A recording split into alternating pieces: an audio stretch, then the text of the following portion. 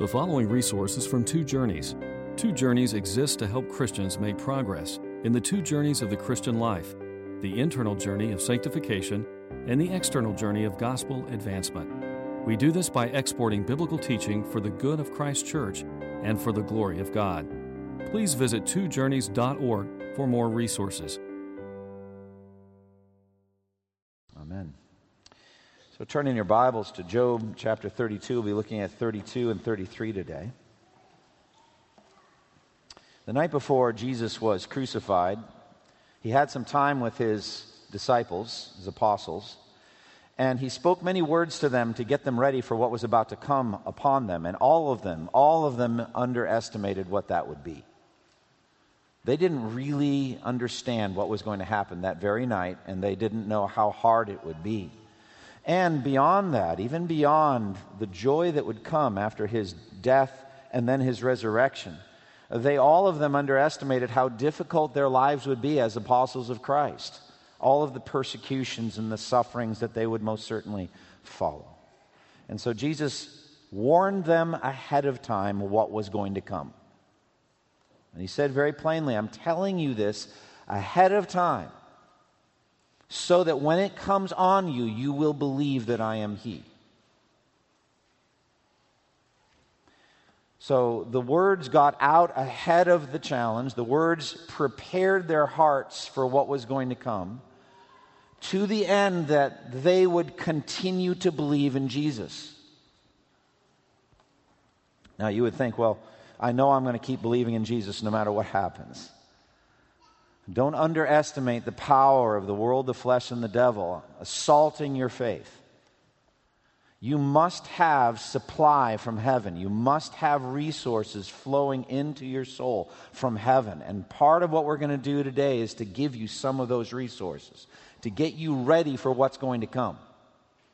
And at the end of that teaching time, Jesus said in John 16:33, I have told you these things so that in me you may have peace. In this world you will have trouble, but take heart.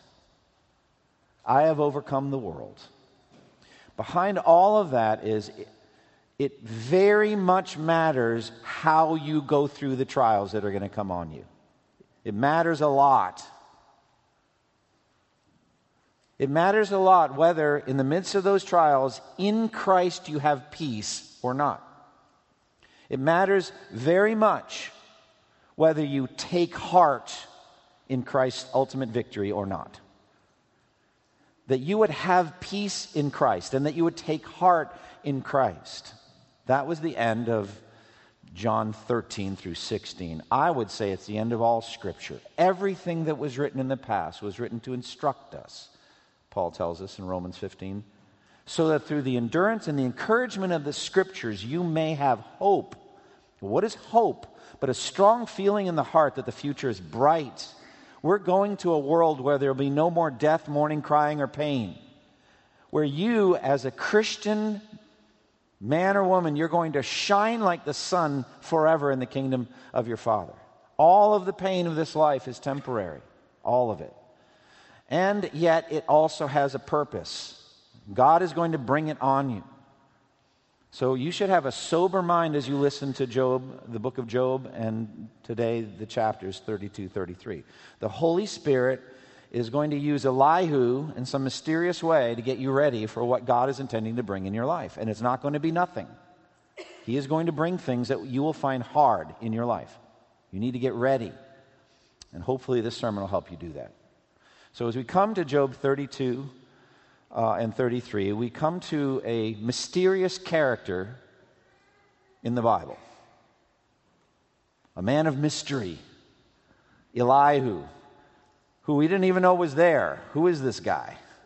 It's like he kind of parachutes into the story and says a bunch of things and then leaves. And no one even in the text says, who is that? But in he comes. Now you need to realize in all the billions, even the trillions of words that humans have spoken in all of redemptive history, only a very select set made it into the Bible by the wisdom of God. And God chose that every generation of his believing people would listen to the words of Elihu and read them and deal with them. Now, what makes Elihu hard is, first of all, we don't know who he is. Oh, we're told in verse 2, he is the son of Barachel, the Buzite of the family of Ram. Does that help any of you? It didn't help me. I read, I don't know any of those guys. So okay. So that's your genealogical address. Doesn't help me much. And up to this point, we didn't even know he was there. He wasn't listed in the list of friends. Eliphaz, Bildad, and Zophar. He has 5 chapters assigned to him by the Holy Spirit. That's a lot. 4 speeches that he makes. And after he's done speaking, God shows up and speaks out of a whirlwind to Job. And then after that speaks directly to the 3 friends. God says nothing about Elihu at all. Furthermore, there's no dialogue. No one talks to him. There's no back and forth. Nobody comes back on him and says anything. He just drops in there. So for me, I have to say, look, honestly, in the end, none of that matters to me. It doesn't. All Scripture is God-breathed and useful. And I know the book of Job has some hermeneutical, some interpretive challenges. Like when God says about Job's words, who is this that darkens counsel by speaking words without knowledge? So God gives to Job's words a thumbs down. So what am I supposed to do with Job's words? And then at the end, he does the same thing to the 3 friends. He rebukes them because they have not spoken what is right about me as my servant Job has. So Job said some good things and not good things. And then Eliphaz, Bildad, and Zophar, they are panned by God. They're rejected. So now I, as an interpreter, I am like, what do I do? And then we saw the Apostle Paul quoting Eliphaz, just quoting him in 1 Corinthians in inspired Scripture. So that means some of what the friend said was true. So we've been dealing with those hermeneutical challenges all along. Now along comes Elihu, and we don't have either thumbs up or thumbs down at all. So basically, I think we should approach Elihu's statements, these chapters, as we do all of Scripture, as we do the book of Ecclesiastes, as we do the book of Proverbs, as we do the minor prophets. We just come at it as Holy Scripture. And we read, and wherever it seems to be off, just don't think it's off. Just take it as truth and accept it. On no other basis will we have to reject Elihu's words. We're just going to sit under them and let God speak. But having said that, I find in the end that Elihu's wisdom is helpful but shadowy. The reality is Christ. So we, in the end, are going to get a better, clearer word from the New Testament and from the apostles and from Jesus himself on suffering. But Elihu can still help us. That's the approach that I'm going to take to Elihu. If you have a different approach to Elihu, come afterwards and tell me, and I'll be happy to listen. And we'll continue to churn through the mystery of these chapters. But in the meantime, we want to hear what Elihu has to say. And Elihu does make some significant contributions to our understanding of God's purpose in suffering. Now, in chapter 32, he just gets ready to speak. That's the whole chapter. So that whole chapter is given to Elihu stepping in, introducing himself, and saying why he had waited so long and that he really has a lot to say and he wants to say something. That's what chapter 32 is. So let's see it. He begins angry. He's an angry man as he steps up. He's an angry man as he begins to speak. Look at verses 1 through 5. So these 3 men stopped answering Job because he was righteous in his own eyes. But Elihu, son of Barachel the Buzite of the family of Ram, became very angry with Job for justifying himself rather than God. He was also angry with the 3 friends because they had found no way to refute Job and had condemned him. Now, Elihu had waited before speaking to Job because they were older than he. But when he saw that the 3 men had nothing more to say, his anger was aroused. So this begins right away as an example of holy anger, righteous indignation. We'll talk more about that at the end of the message somewhat. But he is offended that Job sees himself as righteous and God as unjust.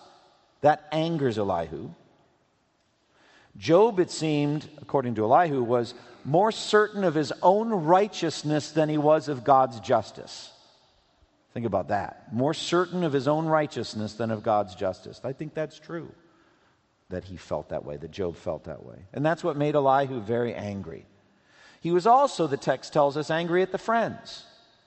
They should have done one of two things. Either they should have brought evidence of Job's wickedness and shut him up, shut him down, or they should have stopped condemning Job, one or the other. But what they did, according to Elihu, was wrong. And so he was angry. Now, why did he wait to speak? Why has it taken this long to hear from Elihu? Well, he explains that. Verse 4, Elihu had waited before speaking to Job because they were older than he. He's a young man. Verse 6 and 7, so Elihu, son of Barachel the Buzite, said, I am young in years, and you are old. That's why I was fearful, not daring to tell you what I know. I thought age should speak, advanced years should teach wisdom. Well, I think this is an important message for our culture. Our culture tends to revere the young and beautiful and strong and energetic. Other cultures tend to revere and esteem wisdom and experience, especially, let's say, Oriental cultures. Scripture says, rise in the presence of the aged. There's a sense of honor that comes to people who have lived and have experienced. And we should know as Christians, there are just some lessons that take time to learn. And we have to be immersed in them, and it takes a while. And people who have been walking with the Lord a long time have some wisdom to teach those who haven't been walking as long. And so I think that's commendable. But the time for Elihu's silence has now come to an end. He is compelled to speak. And why is that? Well, first of all, God gives understanding to everyone. Every man, every person has something worth listening to. Look at verses 8 through 10. It is the spirit in a man, the breath of the Almighty, that gives him understanding. It is not only the old who are wise, not only the aged who understand what is right. Therefore I say, listen to me, and I too will tell you what I know. So all true wisdom comes from God, and every human being is created in the image of God. And so therefore, every human being has the capacity to speak wisdom and truth. We should listen to people. We should listen even if they're young. We should be willing to listen. And so God can speak through young people. There are some people that come to remarkable levels of wisdom very early in life. Jonathan Edwards, for example, was a spiritual prodigy, somewhat like Mozart was musically. Edwards was spiritually. Wrote out a bunch of incredibly deep, perceptive resolutions at age 19. Oh, that every 19-year-old young man had that level of wisdom. It was remarkable. And not just him, but Spurgeon was preaching as a teenager and preaching very deep, perceptive sermons. So it can happen. So even though Elihu was a young man, he still has some things worth listening to. Also, he's compelled to speak because Job's friends were wrong to give up, to wave the white flag on this whole thing. So they seem to be done. They've spent what they have, and now nobody's talking. Somebody needs to step up. Look at verses 12 through 16. Not one of you has proved Job wrong. None of you has answered his arguments. Do not say, we have found wisdom. Let God refute him, not man. But Job has not marshaled his words against me, and I will not answer him with your arguments. They are dismayed and have no more to say. Words have failed them. Must I wait now that they're silent? Now that they stand there with no reply? So he's gotten frustrated with these friends. So they're older than him, it's true, but they seem to be done. And there's more to say here. I need to defend God. I need to defend the honor and the glory of God. I need to speak up.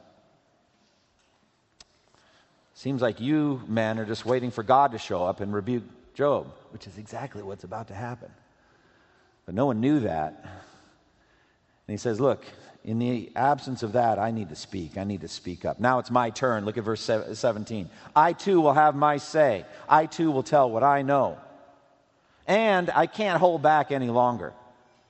Verses 18 through 20. He said, I am full of words, and the spirit within me compels me. Inside I'm like bottled up wine, like new wineskins, ready to burst. I must speak and find relief. I must open my lips and reply. Have you ever felt like that? Yeah, the last time you interrupted someone. Interruption is a sin. We're struggling with that sometimes. We think, all right, it's time for me to speak. I know the other person's not done yet, but I'm going to rudely break in because I can't help myself. And now you have great verses to prove it. You can just quote Elihu. I'm like wine ready to burst. I'm like a volcanic eruption. I can't hold back. But there are times that the prophet of God is like that. I think about Jeremiah, and he had a very, very difficult ministry, didn't he? Very tough ministry. And God's word brought him reproach and rebuke all day long. No one wanted to hear what Jeremiah had to say. And he said, all right, I'm done. I don't want to be a prophet anymore. But that didn't work. Why? He says in Jeremiah 20, verse 9, if I say, I will not mention God or speak any more in his name, his word is in my heart like a fire shut up in my bones. I am weary of holding it in. Indeed, I cannot. So that would be the best way to put a spin on what Elihu's saying here. God has something he wants me to say, and I need to say it. And as he says it, he said, I am committed to not flattering anyone. Verse 21, 22, he says, I will show partiality to no one, nor will I flatter any man. If I were skilled in flattery, my Maker would soon take me away. So Elihu's zeal for the glory of God means he's not going to be using flattery. Now, what is flattery? It's self-serving verbal techniques in which you're trying to do something, but it's not genuine praise. It's not healthy encouragement. It's really a lie. You're saying encouraging things, but your real motive is something else. And frequently that happens with wealthy, powerful, influential people. You try to ingratiate yourself. You go into the king's presence and say, oh, king, live forever, that kind of thing. When you don't really want him to live forever, you don't like him, that kind of thing. But it's just using flattery. He said, I'm not going to do that. Yes, Job is a wealthy, powerful man, but God is more important than him, and I'm just not going to use flattery in this case. Then we go on to chapter 33. Elihu then addresses Job directly, and he asks him for a hearing. Job 33, 1 and 2, he says, but now, Job, listen to my words, pay attention to everything I say. I'm about to open my mouth. My words are on the tip of my tongue. And he promises Job that he's upright in heart. Verse 3, my words come from an upright heart. My lips sincerely speak what I know. God's Spirit is at work in me, he says. The breath of the Almighty gives me life. So I'm ready to talk, and God's Spirit is moving, and I have something I need to say to you. And he says, I'm just a man like you are before God. I've been taken from clay. I'm just a human being. So you should not be afraid of me like you would be if God showed up. If God comes and God speaks, you would fear. But you have no reason to fear me. I'm just a man like you are. So, verse 5, answer me then if you can. Prepare yourself and confront me. All right, so that's all preface. It's all introduction to Elihu speaking. Chapter 32 on into chapter 33, verse 7. This is preparation. Now he says what he wants to say. And he begins by criticizing Job. Now, why does he criticize him? Because it seems to me that both Job's friends and Job himself are operating out of the same basic theological construction on the issue of suffering, human suffering. Both of them feel that the best explanation for Job's sufferings from God are God's righteous justice against specific sins committed. You sin, you get crushed by God. That's just what happens. It's the law of sowing and reaping. And ironically, both the three friends and Job are operating out of that same structure basically. Now, the friends are saying, your wickedness must be secret and hidden, but it must be very great. Because only that would explain the magnitude of your sufferings. The reason you suffer is because of specific sins you have committed. And so your suffering is great, therefore your sins must be great. We haven't seen it, but it must be happening. Job accepts, it seems, that premise, but said the wickedness doesn't occur. I've not done those wicked things. Job 31, his whole defense for his righteousness. Therefore, God must be unjust. God's wrong about me in bringing all of this. And so Elihu says that whole structure is wrong. Sometimes it's right. Sometimes God does punish people for their sins. It's true. But that's not the only possible explanation here. So Elihu speaks up. Verse 8 through 11, chapter 33, 8 through 11 said, "But you have said in my hearing, I have heard the very words. I am pure and without sin. I am clean and free from guilt. Yet God has found fault with me. He considers me his enemy. He fastens my feet in shackles. He keeps close watch on all my paths." So Elihu has a different perspective on the reason for Job's suffering. And he's angry that Job claims to be pure and that God is unjust. So then he elevates Job's mind and all of our minds on the person of God, the majesty, of the glory and the holiness of God. God is infinitely majestic. So all accusations of God's wrongdoing are themselves very wrong. Verse 12, "I tell you, in this you are not right, for God is greater than man." This is one of the greatest lessons that we've taken from the book of Job. It is always wrong for the suffering to accuse God of wrongdoing. It's never okay to do that. You may be going through great suffering. In the future, God may choose to bring suffering into your life. It will never help you. It is not therapeutic. It will not heal you. And it's just not true that God has wronged you and God has been unjust or saying any harsh, wrong things about God. Don't do it. That's one of the main lessons of the book of Job.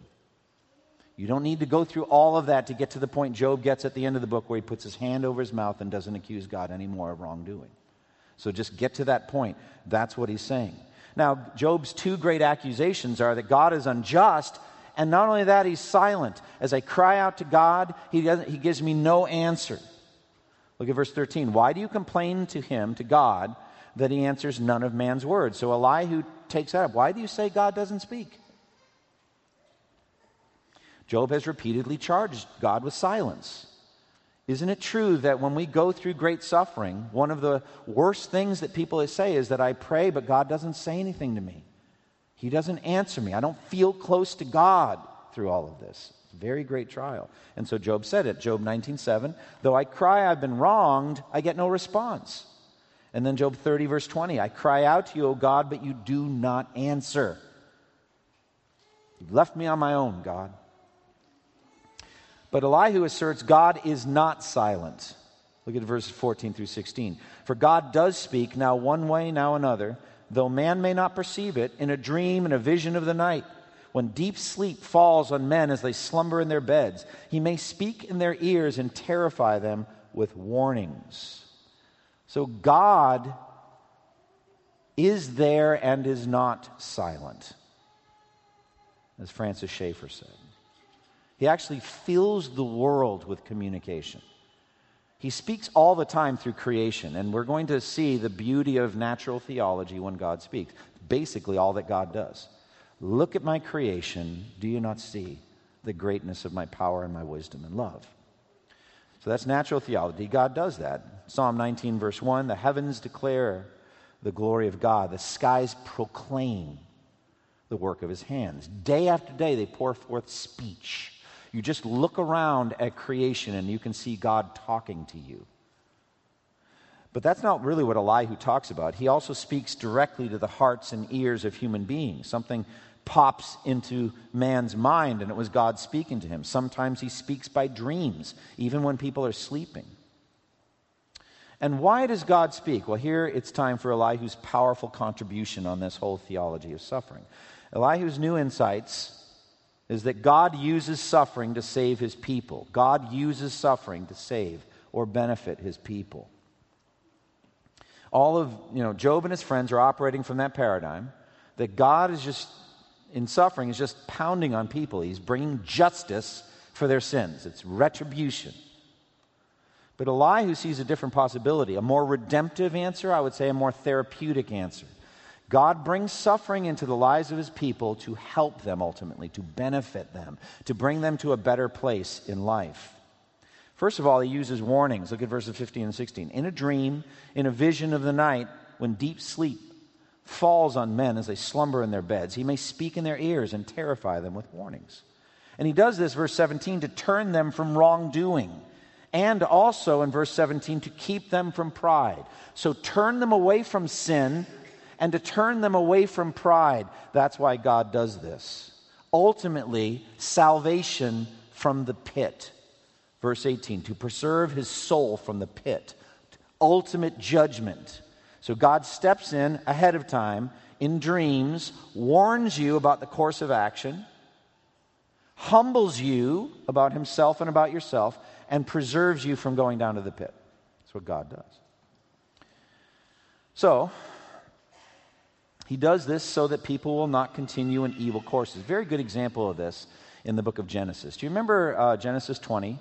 When Abraham and Sarah were in Gerar, and Abraham lied about Sarah, you remember this? Said she's my sister. It was very bad. I mean, because Isaac's about to be conceived and born. It'd be very clear that it was Abraham, the father. You could get into that whole thing, but it was very important that they not mess up with Sarah here. And this lie put Sarah in tremendous jeopardy. Well, what ended up happening? Well, what happened was Abimelech, the king of Gerar, is about to take Sarah as his wife, remember? And God speaks to him in a terrifying dream. And this is what Abimelech heard. You are a dead man because the woman you're about to marry is a married woman. He's like, what did I do? I didn't do anything. I didn't know. I'm innocent. I'm an innocent man. Then God answers him in the dream. Yes, I know that you did this with a clear conscience, so I have kept you from sinning against me. That's why I did not let you touch her. Now return the man's wife, for he is a prophet, and he will pray for you, and you will live. Wow. But if you do not return her, you may be sure that you and all of yours will die. Wow. What do you think Abimelech did when he woke up from that dream? What would you do? So that's a clear example of what Elihu says. God will step in and use dreams and warn people. And it's amazing in the Muslim world how often God has used dreams to save people's souls. They'll lead Muslim people to certain cities where they'll hear a messenger, even identified in the dream, and they hear the gospel and they're saved. This is a recurring theme in Muslim conversions. It's remarkable how God uses dreams. Now, Elihu doesn't mention the clearest way God speaks wisdom. Much clearer than natural theology and much clearer than dreams. And that is the written word of God. He doesn't mention Scripture at all. It's for this reason that many scholars think that the book of Job is so old, maybe the oldest book, because it predates all other Scriptures. We don't know. It's an argument from silence. He just doesn't mention it. But the Word of God is a clearer word to us, isn't it? As again, Psalm 19 continues. Beyond natural theology, Psalm 19, 7 and 8 says, the law of the Lord is perfect, reviving the soul. The statutes of the Lord are trustworthy, making wise the simple. The precepts of the Lord are right, giving joy to the heart. The commands of the Lord are radiant, giving light to the eyes. So light, clear light comes from God's Word, the precepts. God also, says Elihu, uses sickness.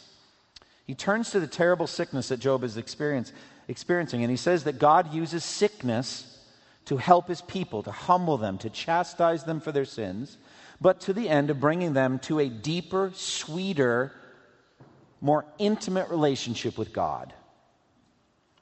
So he describes a sickness, verse 19 through 22. Or a man may be chastened on a bed of pain with constant distress in his bones, so that his very being finds food repulsive, and his soul loathes the choicest meal. His flesh wastes away to nothing, and his bones, once hidden, now stick out. His soul draws near to the pit, and his life to the messengers of death. That's almost exactly describing Job. God uses dread sicknesses to bring people to that level. And yet God can heal, using, interestingly, an angel as a mediator. Scripture is deep and complex, isn't it? Where did this angel mediator come from? I find this interesting. He says at verse 23, 24, yet if there is an angel on his side as a mediator, 1 out of 1,000, to tell a man what is right for him, to be gracious to him and say, spare him from going down to the pit.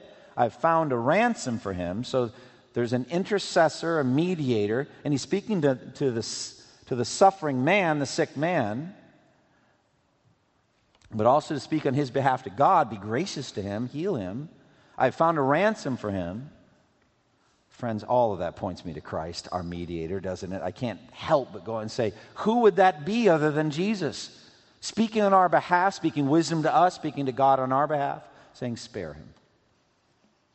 Then the healing comes. Verse 25, his flesh is renewed like a child's. It's restored as in days of youth. He does this through prayer. So the sick person on the sick bed prays. They cry out to God. They lose that aloof, independent attitude that we all walk in. That's our natural sinful state.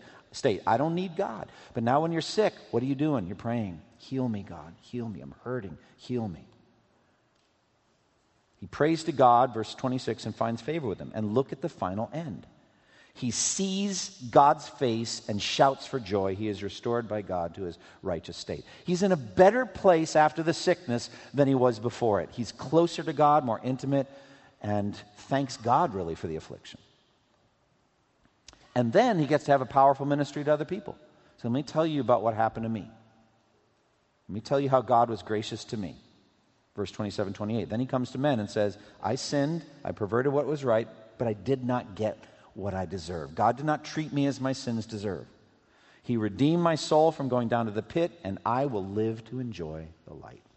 So God does this to save his people. It's kind of a summary, verse 29, 30. God does all these things to a man, twice, even 3 times, to turn back his soul from the pit, that the light of life may shine on him. Then in verses 31 through 33, he warns us all in Job 2, I have a lot more to say. So we're going to have a couple more sermons on Elihu. He just has more to talk about. Pay attention, Job, and listen to me. Be silent, and I will speak.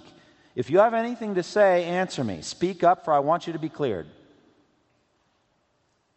But if not, then listen to me, be silent, and I will teach you wisdom. And on we go into the next chapter. So Elihu has brought powerful and helpful perspective on God's purpose in suffering. God's purpose is to warn people of their sins, to turn them away from paths of sin that will lead to the pit, eternal judgment, or to the sword, temporal judgments. In this, God is very kind. He warns us ahead of time to repent lest we perish. God also uses sickness to humble us and chastise us for our sins. And then he heals us in answer to prayer. He restores us to full health, to an even greater closeness and intimacy with God than we ever had before. This is exactly what will happen to Job, though Elihu doesn't know it yet. Now, I must stop, having summarized basically everything Elihu has said, and go directly to the cross. Always as we read the Old Testament, we should think, how does this make me wise for salvation through faith in Christ Jesus? How is the testimony of Christ the spirit of all prophecy? How does everything in God's word bring us to Christ? All roads lead to the cross. Well, first of all, Elihu, as an Old Testament voice of wisdom, is what I would call a shadow. It's shadowy wisdom. The reality is found in Christ. The author to Hebrews gives us that shadow reality image. Old Testament shadow, New Testament reality. So Elihu's speaking truth, but it's not the clearest light of day. It's not everything we could say. However, it is helpful. Now, God does speak in dreams. He does whisper in our ears. But how do you know it's God? How do you know that dream was God? Angels speak in dreams. And so therefore also demons can speak in dreams. I don't know. How do I interpret? What's the standard of truth? Friends, it's God's word. And so God speaks a clearer word through the prophets, through Moses, through Isaiah and Jeremiah and Ezekiel and Daniel. And then even more clearly and finally, he speaks to us in Christ. So in Hebrews 1 through 3, it says, in the past, God spoke to our forefathers through the prophets at many times and in various ways. But in these last days, he has spoken to us by his Son, whom he appointed heir of all things and through whom he made the universe. The Son is the radiance of God's glory and the exact representation of his being, sustaining all things by his powerful word. And after he had provided purification for sin, he sat down at the right hand of the Majesty in heaven. That's Jesus Christ, God's final word to the human race, God's clearest word to the human race, Jesus Christ. And Christ's sufferings teach us about all suffering. Suffering wouldn't even be in the world if it weren't for Adam's sin. Adam's sin brought in death and suffering into the world. Therefore, Jesus had to die on the cross to redeem us from all of this. And so Jesus' suffering and Jesus' death is of an order different than anything we could ever experience. It was in our place. He suffered in our place. He died under the wrath of God, the death we deserve for our sins. As Isaiah saw very clearly, Isaiah 53, 4 through 6, speaking of Christ, surely he took up our infirmities and carried our sorrows, yet we considered him stricken by God, smitten by him and afflicted. But he was pierced for our transgressions, he was crushed for our iniquities. The punishment that brought us peace was upon him, and by his wounds we are healed. We all, like sheep, have gone astray. Each of us has turned to his own way, and the Lord has laid on him the iniquity of us all. So when you are going through your sufferings, you're going through afflictions, remember the three categories that were assaulted in Job's life: his possessions, his loved ones, his family, and his health. You, dear friend, are vulnerable in all three areas. You're vulnerable. Vulnerable. And when you get hit in one or more of those areas, when you are hurting in one or more of those areas, you should go to God, aware that in general, pain and suffering is in the world because of sin. It may well be that you are specifically being chastised for your own sins. Or maybe not. But in any case, there is a strong connection between sin and suffering and death. That meditation should lead you to the cross. Jesus died in my place. I know I'm a sinner. I know I deserve the pit. I deserve to be condemned. But because Jesus died for me, I am freed from the pit. I will spend eternity with God in heaven. And so all suffering should lead us to the cross. And then we realize that all of our suffering as Christians then is redemptive. God is a loving Father. And Elihu's themes come in then. We're sick, we're hurting, we can pray, and God's going to use it to bring us close to him. He's going to heal us of sin, ultimately. 1 Peter 2, 24 and 25 has this therapeutic model of the cross. Therapeutic.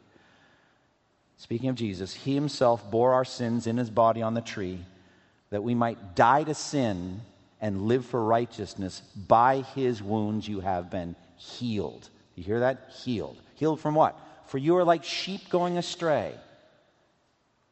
Healed from that, from sin. You are like sheep going astray, but now you have returned to the shepherd and overseer of your souls. So whenever you're hurting, or whenever you're in grief and sorrow, go quickly to Christ, to the cross, to the empty tomb, and find joy in that. If you're not a Christian yet, if you came here today, you don't usually go to church, maybe you're going through some suffering right now. Maybe you're afraid you will. You're waiting for the other shoe to drop in your life. You're afraid of it.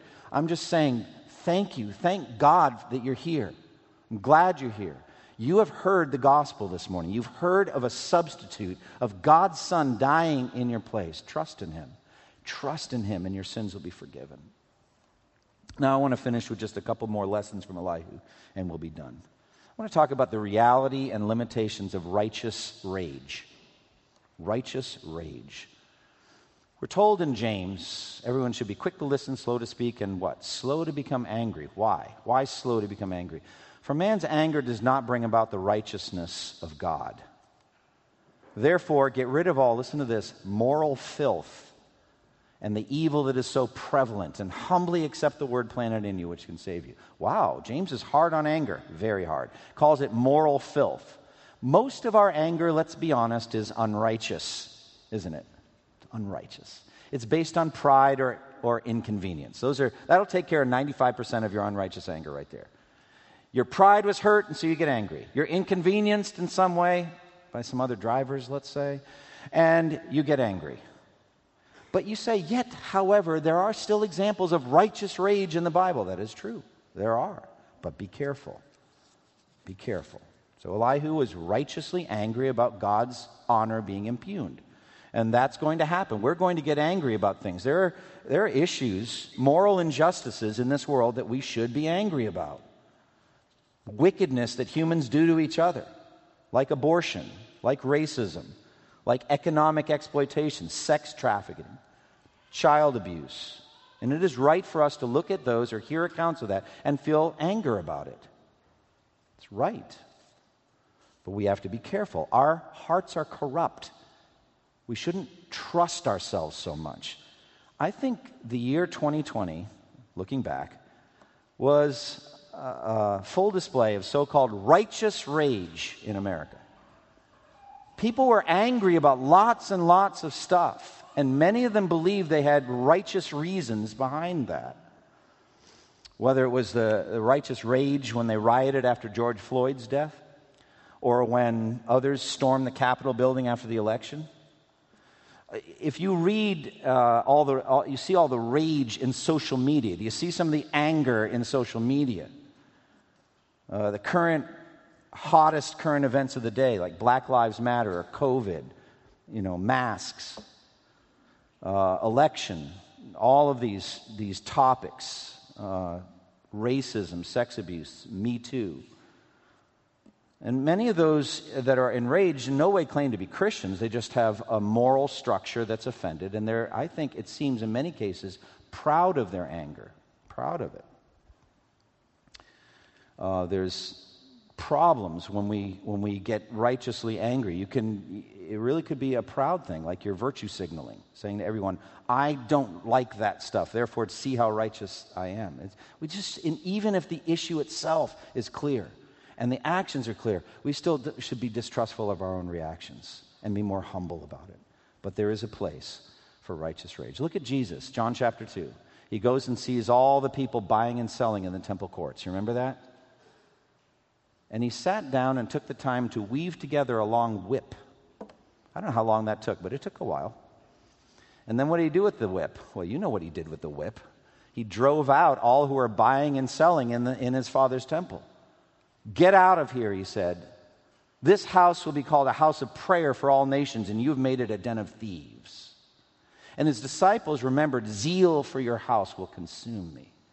So I think there's a place for it, but just be careful. Secondly, God both wounds and heals. See the activity of God in all of this. It's not an accident when you get sick. Deuteronomy 32:39 says, see now that I myself am he. There is no God besides me. I put to death and I bring to life. I have wounded and I will heal. So Elihu rightly sees God's hand, God's wise, loving hand in his purpose in sickness. And it's helpful for us. And one of the purposes of God is to humble us. Sickness humbles you, doesn't it? You're powerless. What can you do to get well? And wasn't that the case with the Apostle Paul? God showed him amazing things. He caught him up to the third heaven, to paradise. He saw God with his own eyes in heaven. And then he says in 2 Corinthians 12:7-9, to keep me from becoming conceited because of these surpassingly great revelations, there was given me a thorn in the flesh, a messenger of Satan to torment me. 3 times I pleaded with the Lord to take it away from me. But he said to me, my grace is sufficient for you, for my strength is made perfect in weakness. That sickness, that pain that got brought into Paul's life, he said, was to keep me from being conceited, to humble me and keep me low before the hand of God. But encourage yourself with this. All sickness, all pain is temporary. It's temporary. You're going to a world where there'll be no more death, mourning, crying, and pain. And where it says in Revelation 22:2, the leaves of the tree of life are there for the healing of the nations. And the river of the water of life is flowing through and under that tree. And we're going to be drinking from the river of the water of life. And we're going to be feeding from the tree of life. And it's a continual renewal of the health and energy and strength of the resurrection body. You won't know any sickness in heaven. So look forward to that. And finally, when God disciplines us for sin and we repent of that sin and then God heals us, then we are able, or even if there's no known sin, but there's just suffering in our lives, we're able then to have a powerful ministry to others. We're able to minister the comfort that we received when we went through that painful time. 2 Corinthians 1:4, God comforts us in all our troubles so that we may comfort others in any trouble with the comfort we ourselves have received from God. Close with me in prayer. Lord, we thank you for the things we've learned from your word today. So much to know. We pray, Lord, that you would please sustain and strengthen each one of us in them. Lord, thank you for your wisdom in bringing sorrow and pain into our lives. You don't give us more than we can bear, but you are good and loving when you do it. I pray that you would strengthen those that are going through acute suffering right now. If there are any, even that are here, that are suffering and struggling, just speak a word of comfort and consolation to them. Lord, we thank you for this time. In Jesus' name, amen. Hi, this is Andy Davis. I hope that you've enjoyed this sermon. For more of my resources, please go to twojourneys.org, and may the Lord Jesus Christ bless you as you continue to serve him. Thank you for listening to this resource from twojourneys.org. Feel free to use and share this content to spread the knowledge of God and build his kingdom. Only we ask that you do so for non-commercial purposes and in accordance with the copyright policy found at twojourneys.org. Two Journeys exists to help Christians make progress in the two journeys of the Christian life, the internal journey of sanctification and the external journey of gospel advancement. We do this by exporting biblical teaching for the good of Christ's church and for the glory of God.